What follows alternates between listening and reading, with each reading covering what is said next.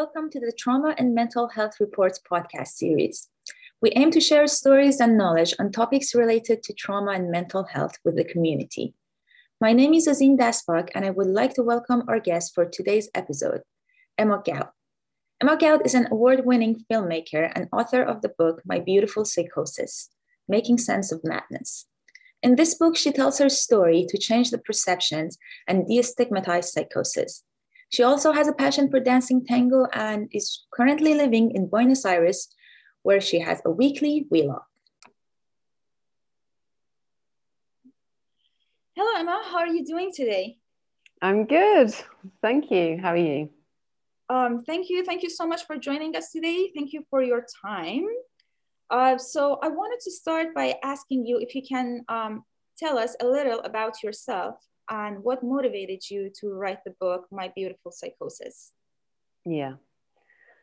Well, I've realized over my life that I am a storyteller. That's like what I have to offer the world. And I started out actually as a documentary filmmaker.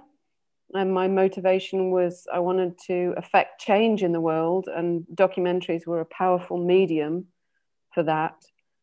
But then, and I was working in television and at the BBC when I had that first psychotic episode.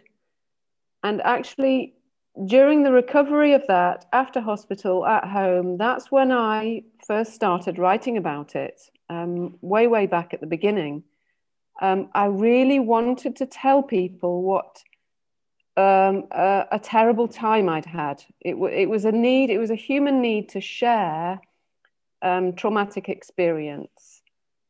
And so that was initially what prompted me to write about it. But I dropped it because I could see I'm just trying to convince people about, you know, what a terrible time I've had. It didn't motivate me enough to actually, you know, write the whole book then. And so many years went by before I actually decided, wow, I'm going to write this whole book and publish it and you know, and be really committed to it. And I actually married a writer to begin with, and I could see then how writing was a possibility for me. Before I had actually didn't even consider that I would be a writer. I mean, I studied English, I have a degree in literature, but it was always something somebody else did. So I just reached the point at which I brought it off the shelf again, because I kept trying to write and putting it on the shelf and bringing it back down and putting it on the shelf. And eventually one day I just committed. I just said, okay, I'm moving into a tent. I'm taking the financial pressure off and I'm going to write it. And my motivation was really because I am a storyteller and I believe in the power of story to affect change in the world by inspiring people. And I felt that I had an important story to tell. I met lots and lots of people who'd been through similar things. And it seemed like a good way to for me to affect change. I didn't want to work in the mental health system and try and change it from the inside. But I thought if I told my story, then that would be a really good way of going about it, because there's something about story which just gets into the unconscious, you know, and it seeps through into somebody and it really connects deeply with a person's soul. And yeah, the power of it to affect change was really why I wrote it, why I finished writing it, and why I published it. Thank you so much. It was a beautiful book. Thank you. And so during your first episode, right after, you mentioned that the psychiatry field, and then all through your book, you mentioned that the field of psychiatry, the medical field, failed to address your needs.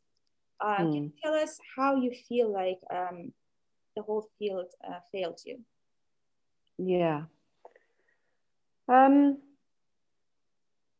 I guess as I've found out more about what my needs are over time, I've seen where they weren't met. And I must just put a disclaimer at the beginning of this answer, is that the first episode happened in 1996. So that was quite a long time ago now. And I know that the mental health system is changing. So, but in 1996, when I first entered the system, it was very much about, and it still is to a lot of extent, is about medicating people. There's very little help and support in what you're actually going through, in making sense of any of it, and in creating a safe space to explore all of that. It's just seen as something going wrong, even, a chemical imbalance in the brain. It's just chemistry, and we need to change the chemistry of your brain, and we need to bring you back, and we want you back how you were as quickly as possible. And that was my experience, was that there was something horribly wrong with me, and if I would just take the medication and do as I'm told, I'll get better. And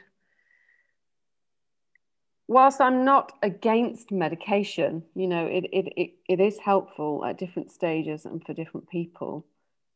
But it was really all that was offered. Hospitalization as well is just didn't feel like it was helpful for me, being in a hospital. So the spaces that they created weren't healthy for me to be in, for me to get well again. So, I mean, it's taken a lot of years to unpick and understand my needs, and the point where I'm always what would be better, what kind of space do I need? What could I create that would just serve me better and help more? And it feels like a lifelong journey to actually come up with a much, much better idea. And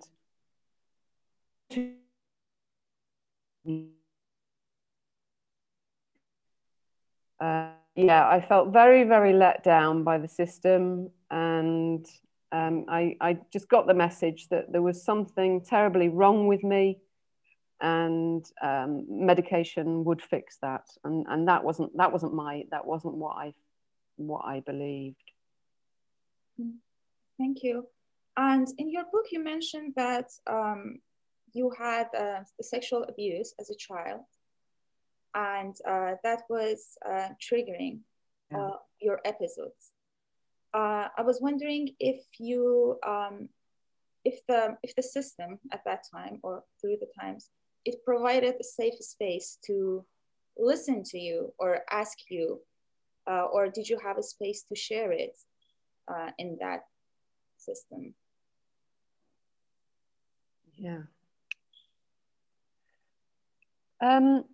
First, I just need to explain, first of all, that the sexual abuse, so if context is first episode, up to that point, I didn't know that I had been sexually abused. And I started to talk about it during my time in hospital.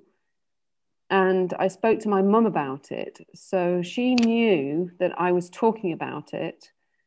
But nothing was done beyond that. I think my mum, in her wisdom at the time, felt that it's just best left. If I don't remember it. And so it didn't go beyond a conversation between me and my mother. So I was actually asked about it when I came out of hospital.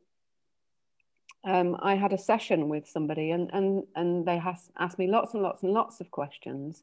And they asked me whether I'd been sexually abused. And I said, no, I haven't, because I didn't have any memory. And it was only during that, that first episode of psychosis that I felt like I had. I knew that I had, and I spoke about it.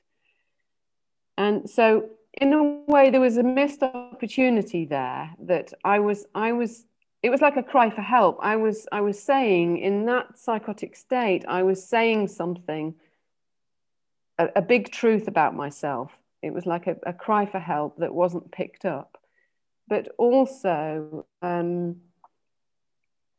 I think that for people who've been through traumatic experiences, like with sexual abuse as a child, at a young age, somehow you learn with an unconscious mechanism to dissociate, to escape from the difficult situation that you're in, because you don't have the emotional skills to be able to deal with it or tell anybody or know that it's wrong.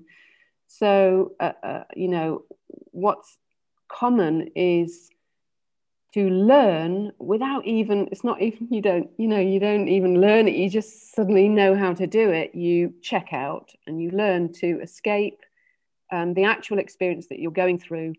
And that mechanism, it serves you well. It serves you really well at that time. It helps you, but it also means that you're developing something which it's not always useful in later life. So when you're then facing a difficult situation in life, that's like a trapdoor that you can go through very, very easily, very quickly, rather than dealing with what's actually happening in your life. So, I'm a very, very sensitive person, and I learned at a very young age, because of the sexual abuse, how to, and now the medical profession would call it dissociate. I mean, it is dissociation. But I believe it doesn't, I go into another realm which actually exists. I leave my physical here, aware part of me in this dimension, and I enter the spiritual dimension. Thank you. So during your quest for wholeness, your healing journey, you tried many different modalities. What is the common theme running through all of these modalities that you tried?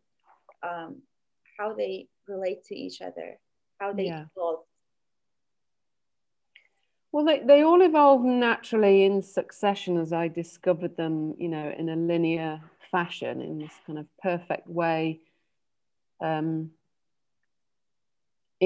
some kind of order which made sense, so that they built upon each other. So you could say they're all slightly different and serving different purposes. But I think ultimately what they are all chipping away at is helping me reclaim who I really am. They're all a different way to access deeper parts of me which I've hidden away. Or, for example, like the shiatsu. Before I did shiatsu, I repressed my emotions. It's what I'd learned as a child, just to survive, in a British culture. And with the shiatsu, I learned, I accessed repressed emotions. And with that accessing of emotions, I became more and more able to access them on a daily basis when they were actually coming up at the time. So that is a way of being more authentic. I'm not pretending to be anything else anymore. I've learned through all those modalities to find the more authentic part of me and allow that out, instead of what I've been conditioned, to be. And so I think if I connected them all up into one theme, it would be, yeah, to do with authenticity and uncovering the real me, you know, beneath all of that mess that was there. I see. Thank you so much. Thanks for explaining so well. You also mentioned that you tried the family constellation workshop, where you build the family tree and the stories, mysteries. Can you tell us a little bit about that? In what sense? Because I mean, I remember in the book at that point, I didn't want to go there. I wasn't ready to access it and the family constellation stuff. So I'm just trying to, I'm not sure that I've fully made sense of it myself yet on that level. I was wondering if there was a theme, or if you, at that point or later on, come to find out if there was a generational trauma going on, or did it make you to look into that direction later on?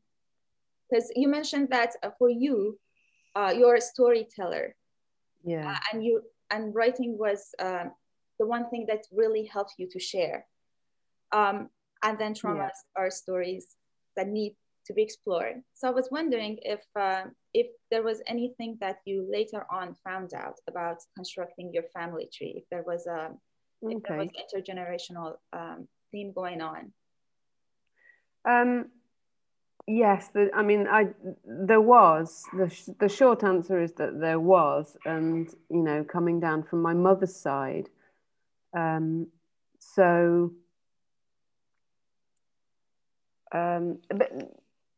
But the family constellation, interestingly, I was drawn to it because I'd heard that with psychosis, sometimes you look down the family line and you find that there's been a death of a spirit, a death of a member of the family that wasn't acknowledged, and then they express them. That soul expresses itself through the most sensitive member of the family. So that was I was actually interested in psychosis and family constellation. But at the same time, yes, there is a family pattern. But I don't know what point anything is a pattern, you know, because I only know that it came through my mother. My mother experienced it as a child, and so it was repeating itself. I do believe that what's not resolved, what you don't resolve, you pass on to the next generation. And for me, I've been trying to resolve it in myself. You know, I don't want this to continue to another generation. I prefer to make that choice to resolve what's happening in this life, you know, in my life and my history, and not continue it down the line. Thank you. I really like how you said you were drawn to try all these different modalities on your own. Yeah. Which is very inspiring. And so you mentioned that you didn't see a psychologist or talk to a psychotherapist until a later point. I was wondering how did you find your experience with a psychologist, or what was the reason that you didn't share it with a psychotherapist? Like, why did you go through that modality? Well, I must explain, in the UK, you know, the health care it's a free system. So they don't actually have the money to provide talking therapies to anyone. So I never got to have any form of talking therapy. During the whole course of the book, the time that the book covers, it's not something that I was able to access. I was able to witness mental health professionals training in open dialogue, which is a form of talking therapy. So I could see the value of it and what it could achieve. But I never personally got to experience it myself. But recently I came to Argentina a couple of years ago, and I actually had, maybe about 3 years ago, I actually had another episode of psychosis here in Argentina. And Argentina has quite a very different system, even though it is still all free in Argentina, even to foreigners, which I find astounding. There are more psychologists and psychiatrists in Buenos Aires than anywhere else in the world. They love talking and they really value talking therapy. So I was actually, for the first time in my life, offered sessions with a psychologist. Personally, for me, I didn't find them of any value,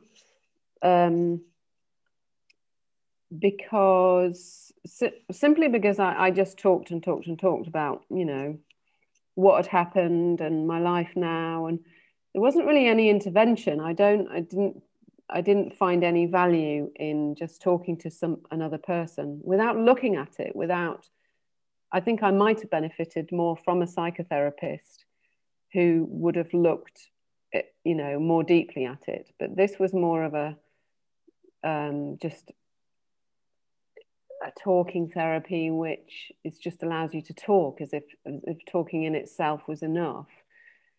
And but I have found personally, when I'm if I feel myself approaching symptoms of psychosis, early symptoms like emotionally, and I can't sleep, or I'm disturbed emotionally, and I'm in an early stage where I could dissociate from the that I'm experiencing, I found that we tell someone how I feel, connect with the human, bring. Just through experience, I found just sharing my moment really, really valuable. Not to make it, but just to bring me back to and when I feel that emotional balance and harmony with somebody else, I find it really safe and grounding, and it makes me safer to be here and stay here and be more relaxed. So that's the value I found in it. But I'm aware that there is so much more it could offer me that I never got to explore, just because of our health system and how it is. And I would have to have gone privately, and I didn't have the money for that. So yeah. Thank you. Thanks for sharing. And then the healing journey that you took, approaching it from a spiritual dimension. While reading the book, I personally found so many parallels with the psychological dimension. And then I was wondering, how do you think, in your opinion, the psychological and the spiritual world can integrate? That is an amazing question. It's a big question. Just give me a moment and let me think about that. I think the best way to answer that is really to tell you about what I'm doing now, which feels like is like the final piece missing from the help that I've needed. And it's in a form of meditation, which is called non-dual meditation. So I become more aware of, like, if you imagine we have a sky and the clouds are passing through the sky. The clouds are thoughts or experiences. Normally we kind of we dive into that experience and get lost in it, and we think it's who we are, this thought that we're having, we believe it, and And so non-dual meditation, it allows us the space around those thoughts, like we are the sky, and to watch all the different thoughts passing through. And we begin to see how many different habits, beliefs, characters, patterns we have in ourselves that come up in the form of, clouds and thoughts and passing through the sky. And they're all quite mad. They are all quite mad. And that's what we all have in common, whether, we're having a psychotic experience or not. And so in strengthening the grounding around that, spiritual. So you're no longer associating with yourself as like this ego identity person, Emma Good, a separate self. I have widened my experience to include everything and the wholeness, the connection, the oneness that we all are in terms of at the consciousness level. It's like reconnecting with the whole of our consciousness and then watching the psychology pass through the sky, if you like. So I think that integrates the two. And I strengthen the groundwork. I strengthen the ground of my being, which is spiritual, to allow all of this psychological material to pass through much more calmly, so that I don't freak out about it all, that I don't get too lost in it all. I don't associate with it so much. I dissociate from it, but not through dissociation and escaping. It's through a choice, choosing, remembering that that's not who I am, and widening my field of experience to include this oneness of consciousness. Thank you. Thank you. That was very insightful. Is there anything else you would like to share with us?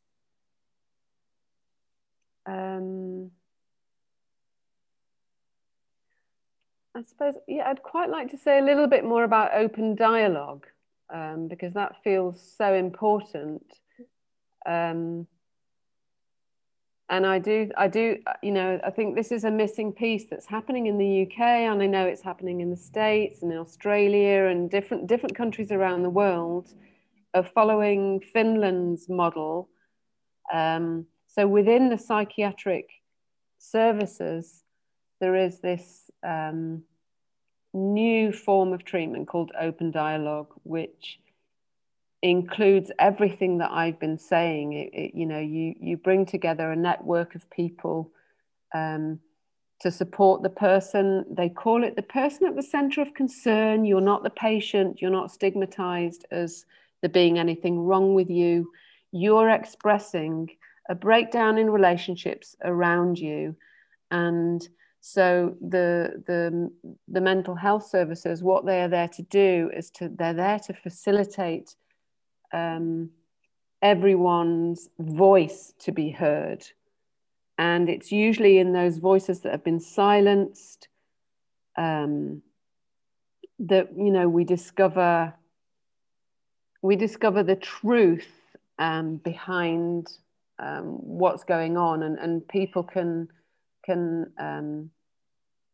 come together as a family network or a friend network and rebuild relationships, because they see that breakdown of relationships is what causes mental distress, and that when you rebuild those relationships, the mental distress falls away.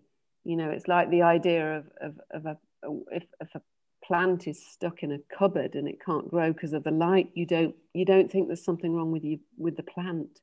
You put it out into the garden in the light with the rain and you water it. And so it's the idea of a human being that we should all be thriving. We're amazing creatures on this planet, and we could be thriving. And open dialogue is my hope. It's my beacon of hope in the mental health services, that all is not lost and things are moving in the right direction. And that's why I chose to end my book there, because ultimately I think, we're heading in the right direction. You know, this is, I've been through my life, and my story is not in vain, you know. And yeah, so my hope is that anyone reading my story who relates can know that things are getting better, and there is better help out there available, you know, so that we can, you know, we don't just have to live a second-rate life with being told that we'll never be able to function properly in the world again. That I don't believe that. I think we all have the potential to thrive. So, yeah. Thank you, Emma. That was a beautiful message. And I wanted to thank you again for joining us today, sharing your story and being a beacon of hope to everyone who's listening. And thank you.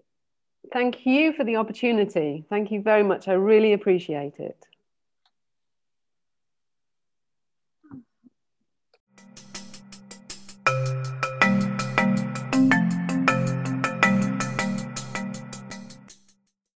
You've reached the end of this episode with the Trauma and Mental Health Report podcast.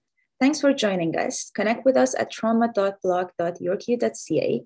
You can also find us on Facebook, Twitter, Instagram, or LinkedIn. Don't forget to subscribe to our podcast and newsletter to see our latest content. See you at the next episode.